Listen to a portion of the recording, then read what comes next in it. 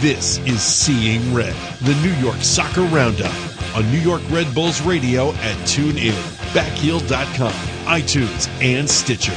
Here are your hosts, Mark Fishkin and Eric Giacometti. Seeing Red, the New York Soccer Roundup. Mark Fishkin, Eric Giacometti. It's a week off for the team is funny because we're committed to coming you with great Red Bulls news and information every week, and without a match, it certainly changes the nature. We're being flexible in our lineup, as most good coaches must be. And so tonight on Seeing Red, we're going to give a little news, a little information. We're going to preview the Red Bulls' next match this Friday night at Gillette Stadium.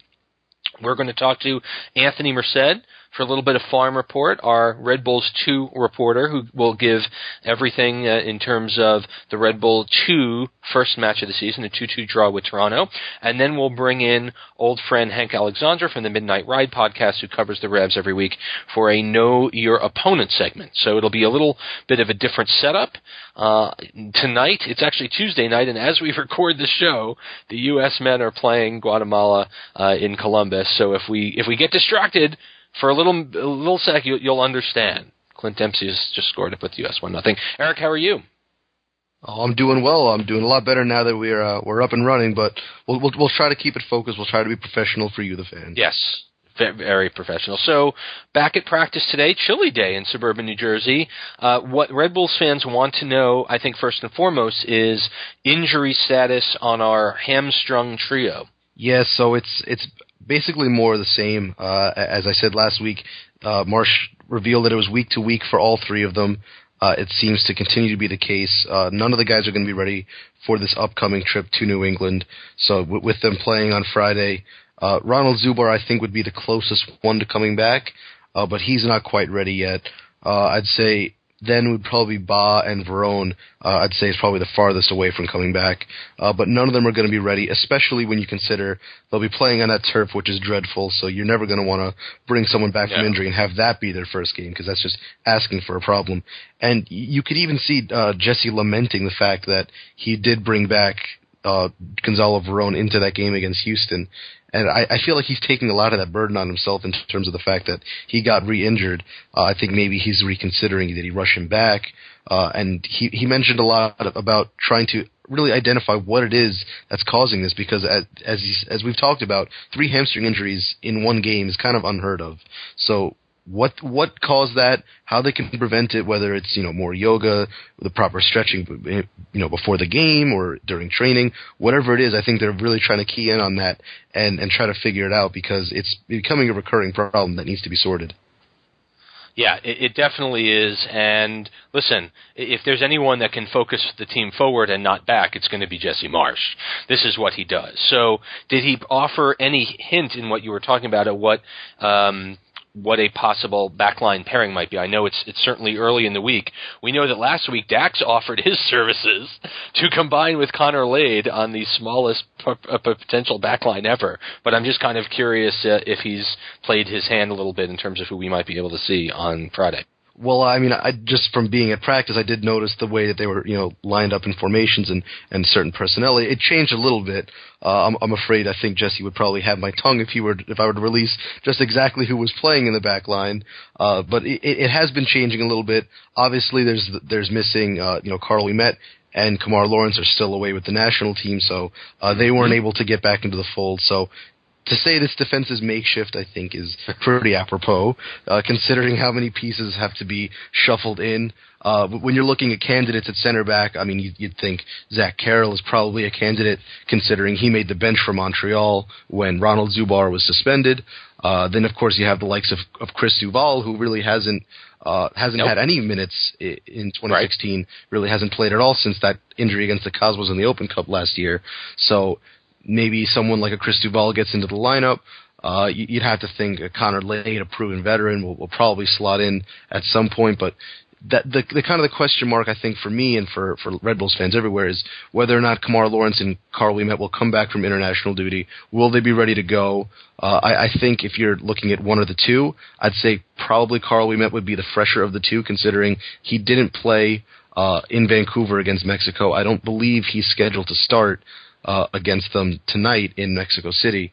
So if he's going to come back, he might be the option to slot into the center of the defense. Obviously, he'd be first choice with the players available. Kemar Lawrence, I'm not sure if he'll be fit, considering he's one of the key pieces for that Jamaica side, and he'll probably be coming back with some heavy legs.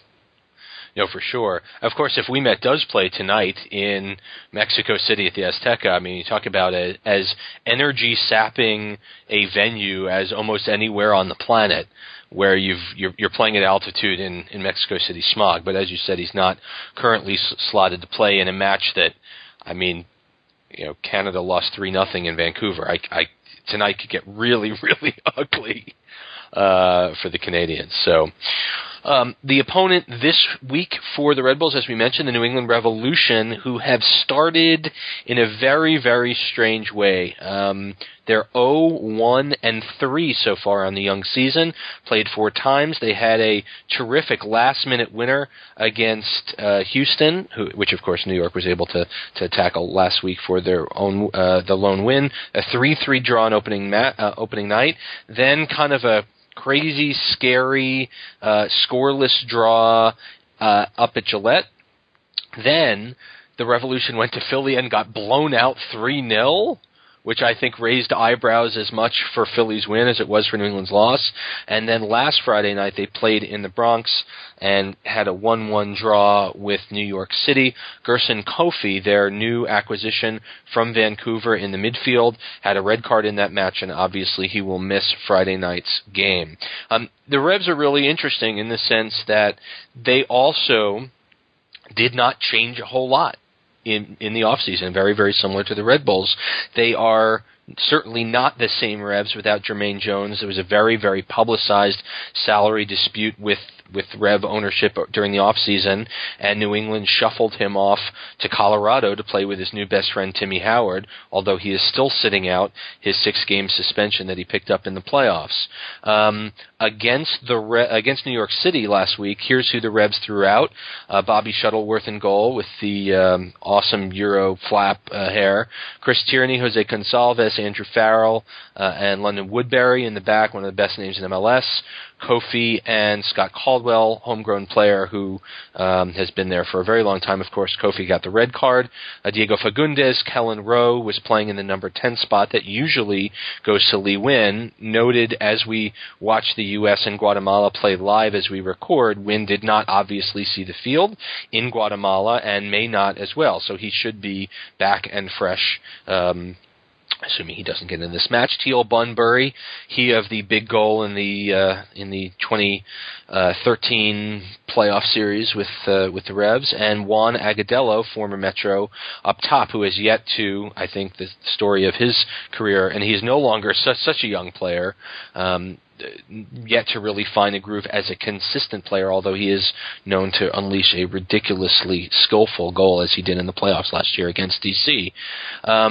The team is a known quantity. We know these players. These are players that have all been with New England for a long time.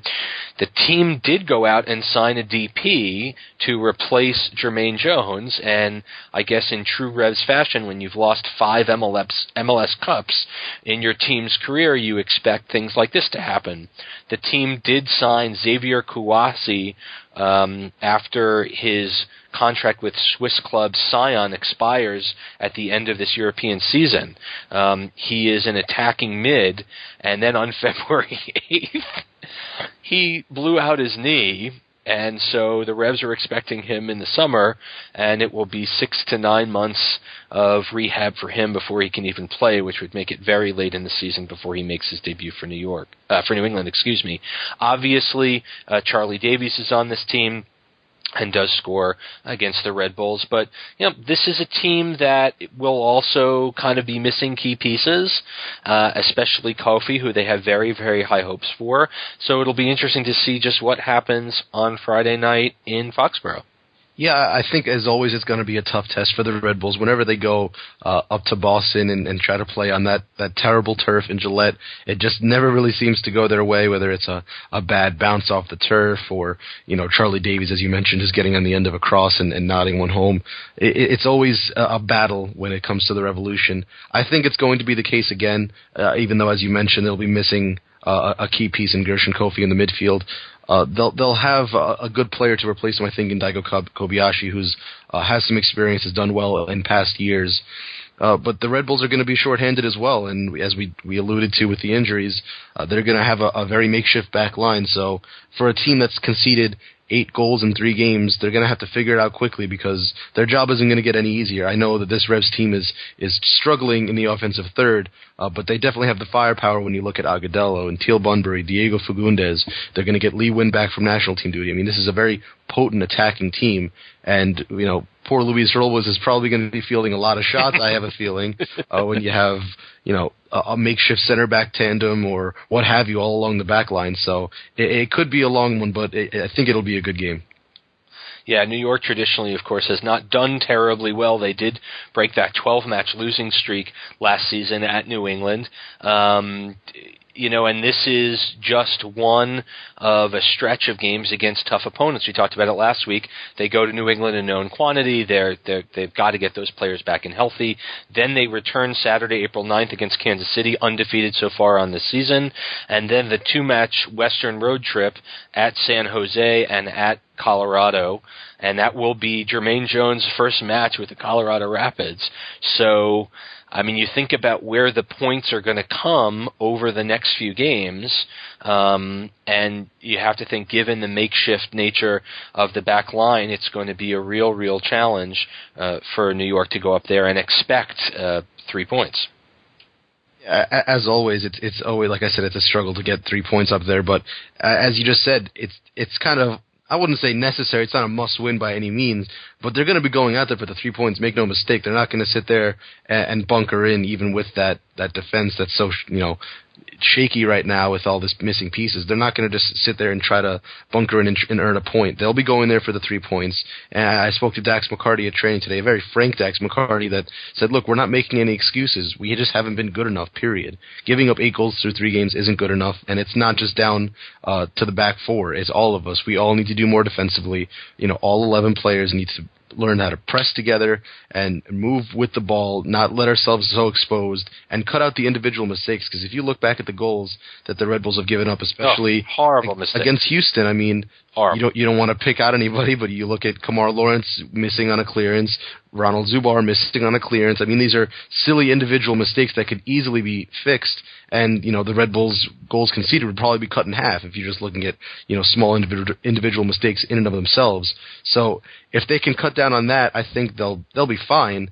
But it's much easier said than done.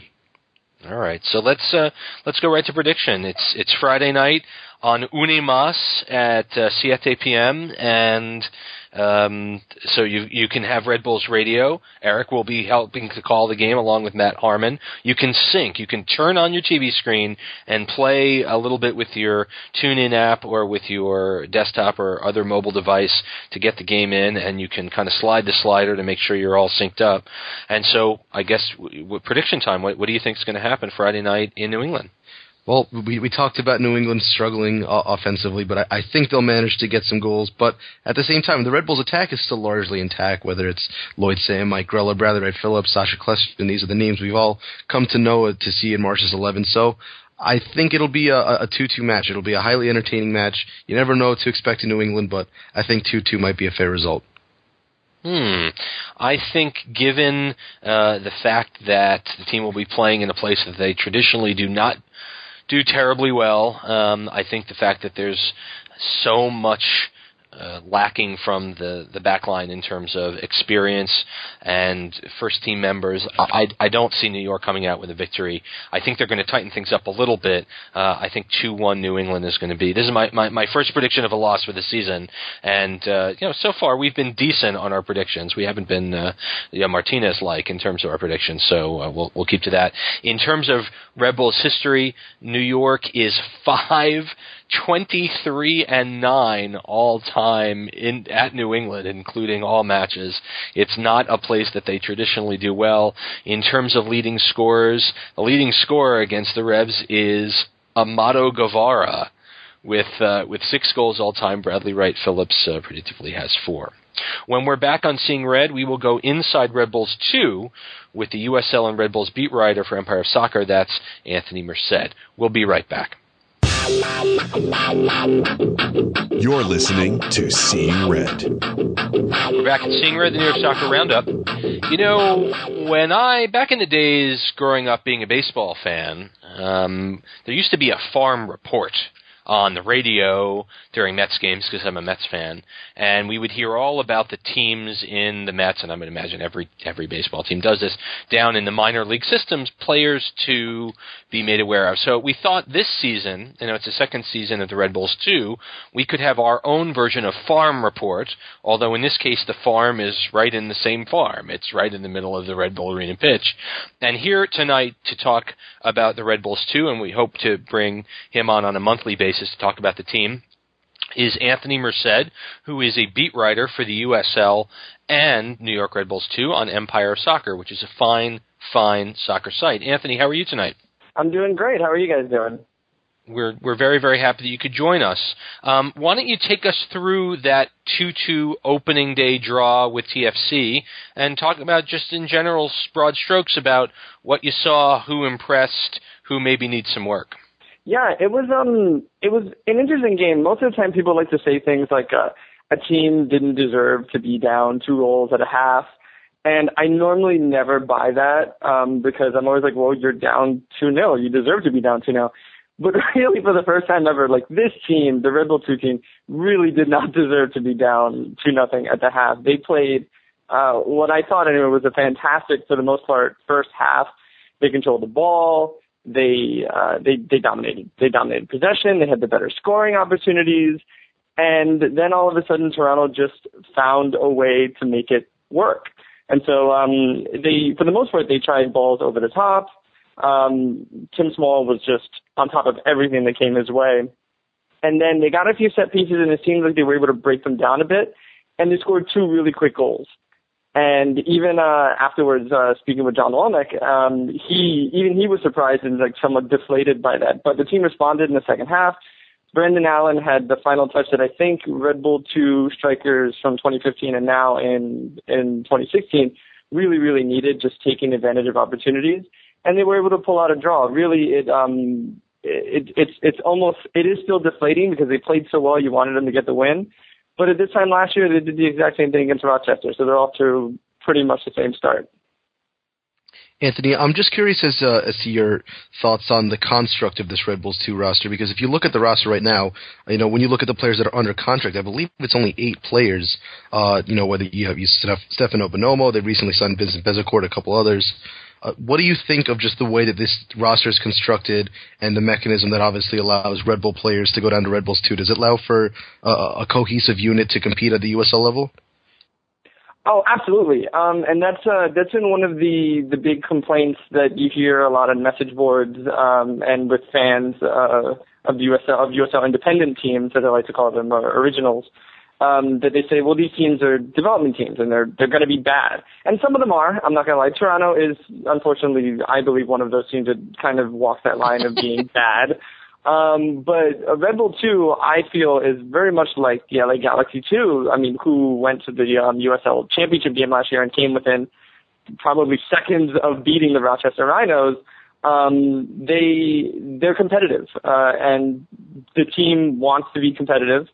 The players want to be competitive, because if the team wins and they perform well, they'll get either, like you said, the baseball call-up, or they will impress somewhere else and be able to move on. So being competitive in the league helps them in the long run. And you've got a guy like John Wolnick, who now is in his second season coaching the club. Ibrahim Sagaya is there as well. We've heard previously when we had John on last season as he was getting going, he, just to kind of counter your point, I think he noted that winning is nice, but it's almost a byproduct of the development of the young players. I don't know that his reason for being is to bring home a USL title. What do you think? No, it's definitely, I wouldn't. Okay, so this is kind of the double talk a little bit. I think that he unfortunately has to do a little bit. He wants his team to win. Any coach that coaches that's on that sideline wants their team to win. Any coach that says that is I believe lying to you. He's very invested in these kids. He wants them to win. He wants them to play well. And but at the same time, he also realizes that he wants them to move on and be better. This isn't like if he has a complete turnover next year because all of those guys got called up to MLS teams, I don't think he's going to think like his team was a failure because it had to recycle players the following year. I think that if these guys go on, it's a success. And if you look at this season, look at the guys that are on Red Bull contracts right now, Red Bull MLS contracts. You're talking about Tyler Adams. That was a USL contract last year. Derek Etienne had a cup of coffee in college and then came back, and now he's technically a Red Bull contract. I believe Brendan Allen is as well. So which are guys that are loaned down from the MLS team. So they've already had a lot of that success. Also, Carl, some guys who were loaned down last season, like Sean Davis and Carl Ouimet, who performed incredibly well. And you're probably going to see very sparingly in the USL team just to get the minutes, but really they're going to be up top with the MLS first team. And I know it's only one game in the bag right now, but just based on that game against Toronto, were any of the guys stick out for you? I only saw the second half, but it looked like Tim Schmoll had a pretty good game. Sean Davis looked pretty lively. Obviously, Brandon Allen with the brace. Who stuck out for you in terms of players to watch? It's almost impossible to watch this team and not say that Derek Etienne just stands out. I mean, the guy, he tight-ropes the line so well. I don't think he nutmegged the guy, but he pretty much made defenders look pretty silly. Granted, he's still very young. And actually, to talk about another guy, Tyler Adams, one of the other journalists at Red Bull Arena, I was having a conversation with him about Tyler Adams, and he told me, when you have a midfielder and you don't say anything about him, that means he was really good because he did his job well. And Tyler Adams was that. He was playing a central defensive midfielder role, and then in the middle of the game, they needed more offense. They moved him out wide. John Molnick said after the game he doesn't want that to make that a habit. But he was able to transition and do both roles so incredibly well.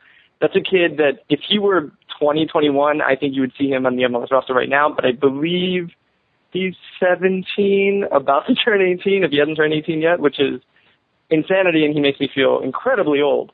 But it's amazing what those guys have been able to do in such a short period of time. Just remember that this team was hobbled together very, very quickly last year, and I don't think anybody in the Red Bull organization will necessarily admit to that. But there was a lot of academy players, and they moved very quickly to sign a lot of additional guys. Many of them are not with the team anymore this year. And this year, I kind of feel they got a full preseason in. They know what they want out of it. They know the kind of guys that they want to produce going forward. And so you're seeing, while they were very well organized last year, they feel even more organized this year. And those guys are getting the opportunities, specifically the guys that I mentioned, to be able to show just how good they are. And they're fantastic. When you think about the USL in general, Anthony, obviously the league continues to add teams. I think they added 7 or 8 teams over the offseason, as teams like Bethlehem Steel signed on, as Philadelphia's USL team, Swope Park Rangers, and then you had a couple of, or I guess the Rio Grande Toros, and it seems like when you think about the velocity in which the USL is growing, it's been apparent, certainly over this offseason. Talk to us a little bit about what you see as the destination of the league, the ambition of the league, and this kind of bifurcation where you have half the teams, and Eric alluded to it earlier, you have half the teams that are standalone, they maybe have an affiliation with MLS, they may not, but they're in it to win it, and then you've got another bunch of teams that, frankly, are there for youth development. So if you could just spend a little time on that. Sure. I can only kind of say what they think their path is, and they believe that they're a Division II side. However, what it looks like, they look to me like they're kind of offshoot of minor league baseball in a sense, and that's not a bad thing. A lot of times we throw around the term minor league when we talk about American soccer, and it's got a very negative connotation to it. Cosmos fans don't like their team being called minor league or anything like that. But the USL is positioning itself, I feel, in that kind of way. And that's actually a very, very good thing. We need teams that are going to be in small towns, whether they're owned by MLS teams or not. They're going to have very niche followings. But they're places where players can go develop, whether young or even if it's older guys that are looking to stay in the game, maybe impart some knowledge on the younger guys coming up, and do it in almost a stress-free environment. I'm not trying to say that the USL is not competitive, but when you play a game and there's, I'll use one of the bigger teams, like 5,000 people, not Sacramento, excluding them from the discussion, but like a 5,000 seat stadium attendance team, there's not necessarily the same stress level of producing that you have necessarily in Yankee Stadium for NYCFC. So these guys, they serve that purpose, and that purpose is very, very important to the development of U.S. soccer, because we're seeing it in England now where a reserve team system is not helping produce young players, or at least not helping them figure out where they want to play, what they want to do. And USL allows that to happen, much more so than necessarily some other leagues, because its express purpose for a majority is to let these guys play. And that's incredibly important to the growth of U.S. soccer. I know that there is kind of a league mandate that each of these teams shift away from the high school stadiums or the minor league baseball stadiums to build minor league stadiums of their own. And you see it in, I mean, obviously Sacramento is playing in a refurbished stadium, and they clearly have MLS intentions, but then you've got the Rio Grande team who announced along with the team that they will be building their own 5,000 to 7,000 seat stadium. Do you think that that's the right amount for a USL team, especially when you've got special teams like the guys in Sacramento that are drawing, over 10 a game? You had the glory days of Rochester. I know they have new ownership where they were drawing 12,000 fans a game. So I'm just kind of curious. I mean, a rising tide lifts all boats, but I'm just kind of curious what the right scope and scale is. I think that's going to differ from team to team. I actually had this conversation with this guy, I think you know him, Dave Martinez, about Red Bull 2 and their stadium. We've heard of it. Yeah, and what their stadium situation is going to be, where they could play. And one thing I mentioned to him was if there was a Division II level stadium within New York City that a team could play in, the New York Cosmos would probably already be playing there. So it just shows you that in certain places, it's very difficult to put anything. Like New York City in general is impossible to build anything, unless it's a high-rise these days. But it's much easier in developing communities is a bad term. And what I mean by that is communities that are on the rise, that necessarily where architecture and they're looking to expand. And you're seeing that a lot more with certain teams. Like Oklahoma City is a great example, because now they got the energy, and now they're getting the Rayo Vallecano team in the NASL. So each area is going to be very, very different. Sacramento, obviously, they have intentions of going to MLS, but that's not the same thing as Louisville City. Louisville City is kind of a minor league town, and again, that's not meant as an insult, because they have a Louisville a baseball team there as well, and that's kind of the way they develop. So it's going to differ from place to place. So where Red Bull 2 ends up, I don't know, because they need a place that matches that D2 standard that USL is putting forward that they want to reach. I don't know where that happens. I know that it's incredibly expensive to turn the lights on at Red Bull Arena for 500, even probably anything less than 10,000 people. So they're in a bit of a conundrum, but at the same time, the MLS team in Yankee Stadium is in that same conundrum. The New York Cosmos are in that conundrum. When you have a team in a major city, building is always going to be a big issue. That's why the Yankees and the Mets don't have minor league franchises in the New York area. They're completely out, sometimes in certain cases in the middle of nowhere. Anthony, when you look at this roster, I know you mentioned Derek Etienne, obviously, as a difference maker on the team, and I certainly agree with you there. But is there maybe a newcomer or someone that with maybe a little bit less experience at the USL level that you think can make some noise and even make the jump up to the MLS level? Ooh, making the jump up is that's the thing. I mean, it's only been one game, but Tim Small looked very, very good. He did not let anything beat him in the air. And I think that currently the Red Bulls, as you guys know, are probably going to be in need of some center back soon. So he's a guy to definitely keep an eye on. Anyone in the back line. I think that the Red Bulls in general are very overloaded with midfielders. And I don't know if guys like Tyler Adams and Derek Etienne are necessarily going to be in line when you've got guys like Verone, Grella, Zizo, who I know he's been playing right back lately, but is technically probably best suited in the midfield. Whether or not you're going to get you're going to get call ups from that area, and also just the striker role. So you've got Brandon Allen, Stefano Bonomo, who has been fantastic. Was fantastic in the short period of time he played last year.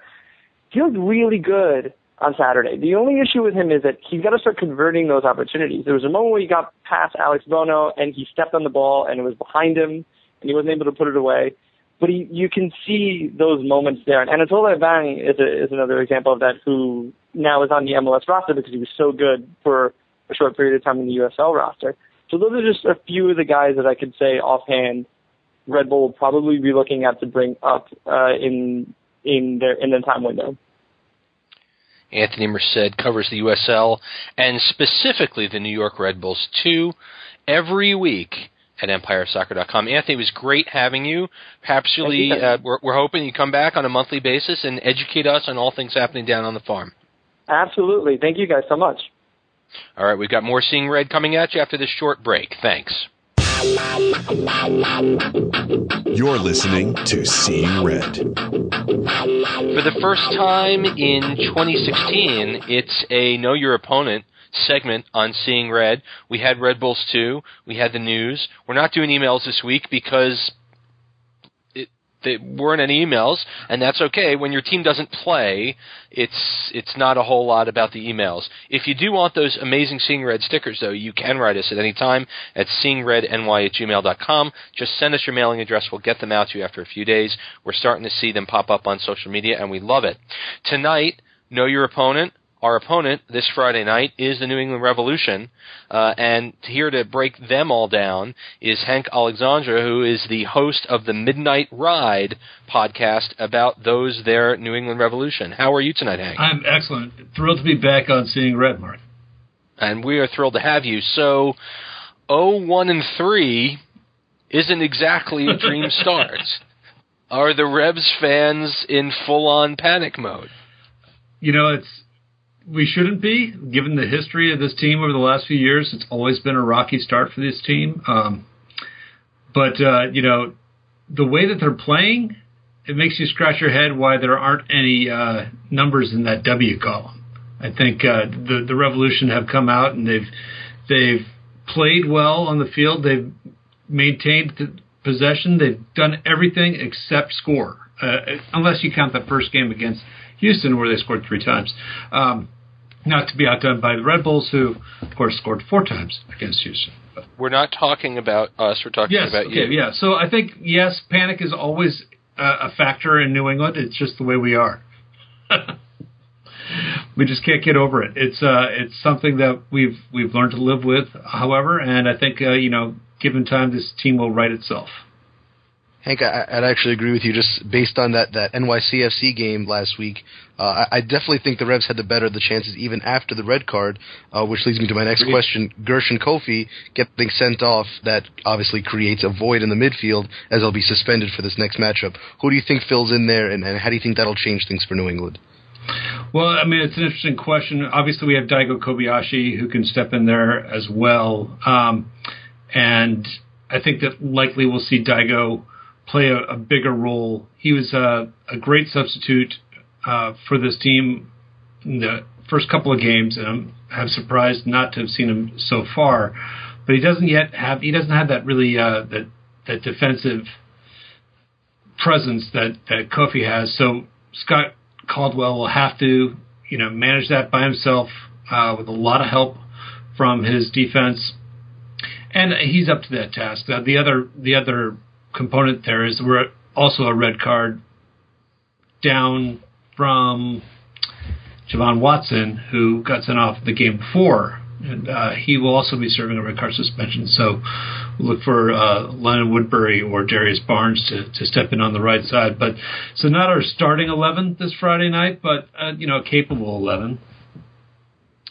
And certainly capable. I'm just kind of curious, as we watch as the U.S. men are kicked off in Columbus against Guatemala. One player not on that squad, of course, is Jermaine Jones, who is also not on your squad anymore. Right. And it seemed like the entire offseason was an episode in frustration for your fans as the team and Jones kind of had it out in the national soccer press about how unhappy he was, and eventually he got dealt. What is the fans' opinion of that whole flap?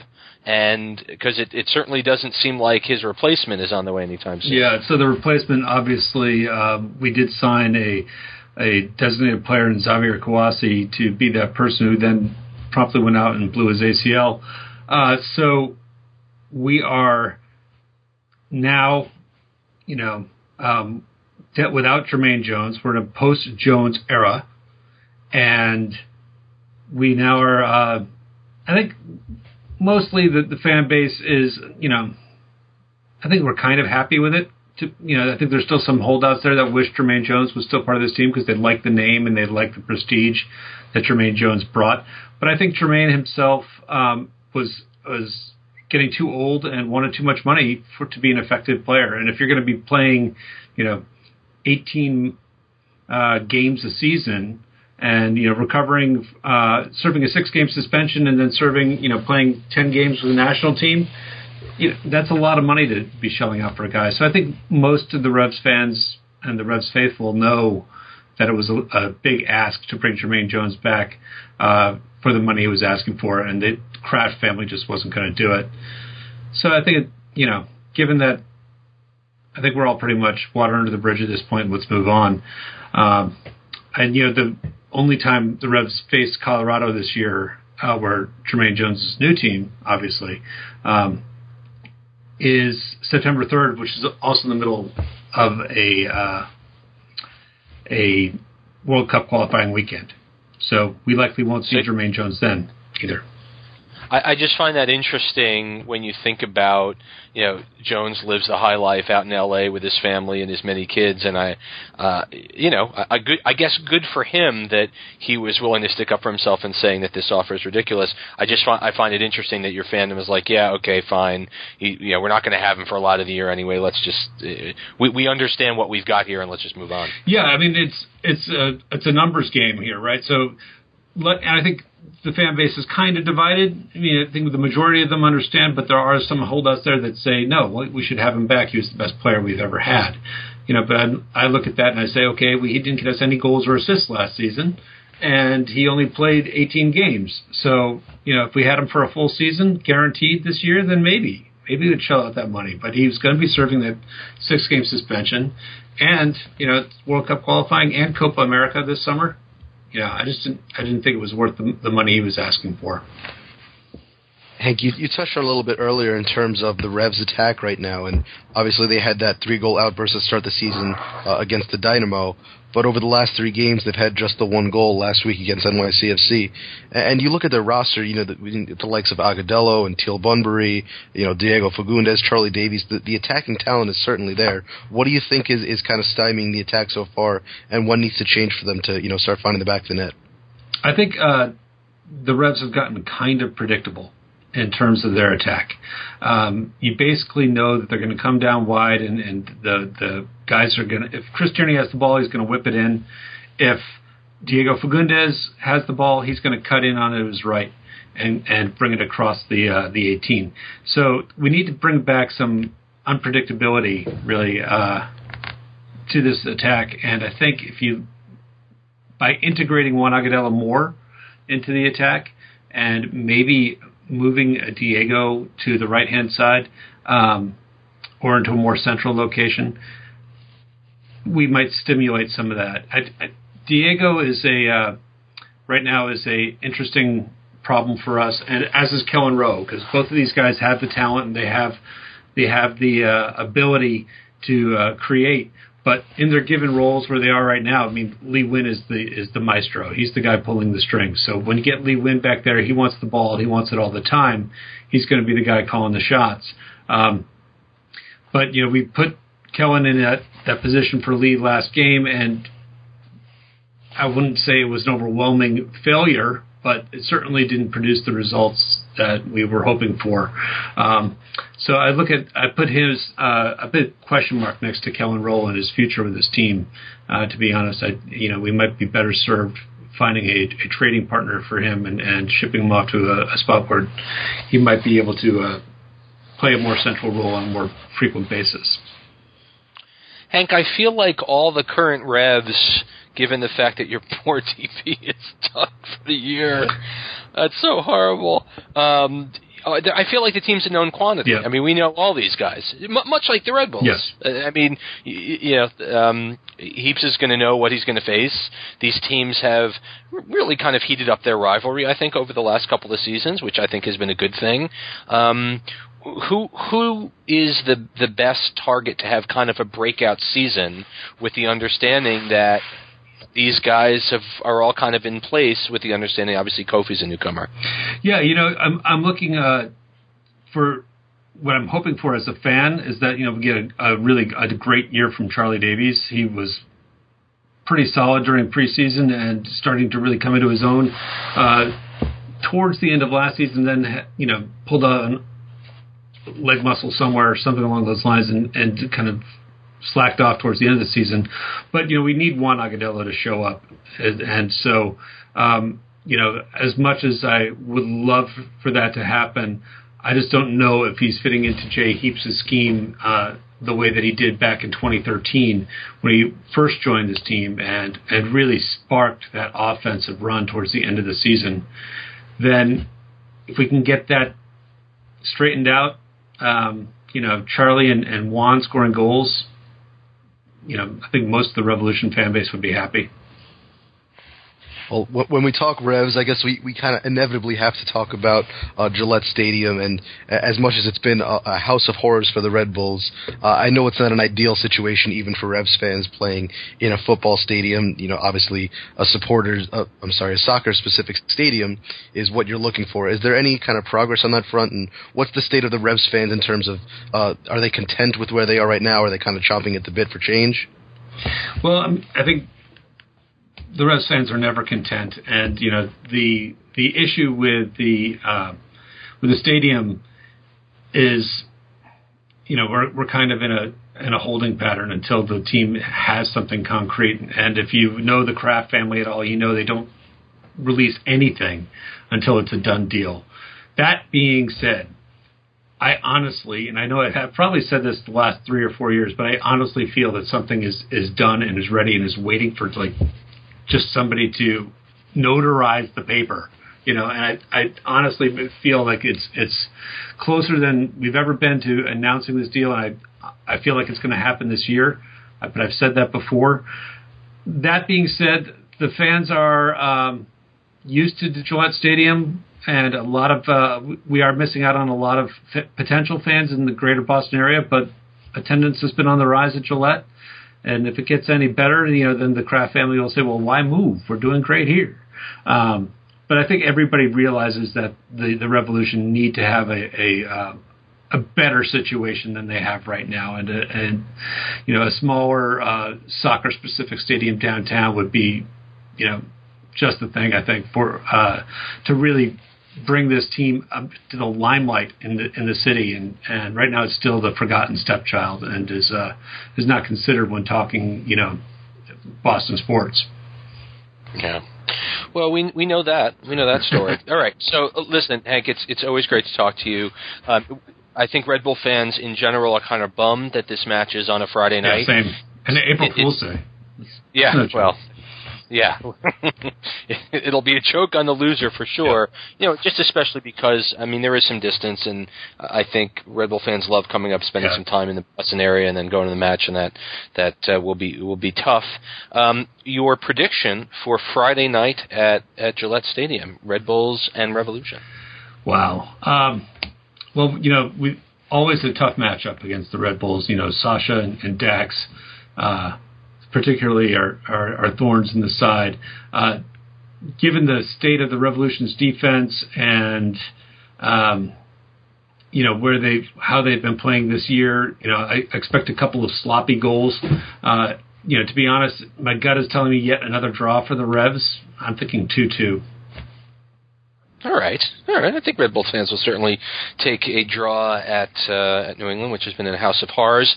And the U.S. men's national team has just gone ahead of Guatemala with a Clint Dempsey goal in the 11th minute. And I know if you're listening to this, you already know that.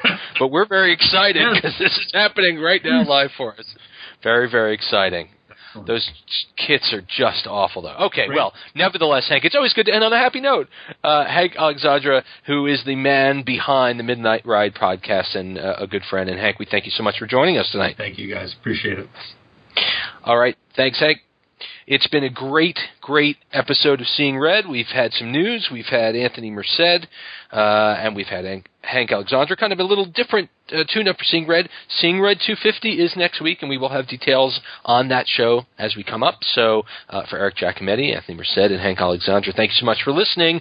Big show next week. Have a good night. Thanks for listening to Seeing Red. Since 2010, your New York Red Bulls podcast.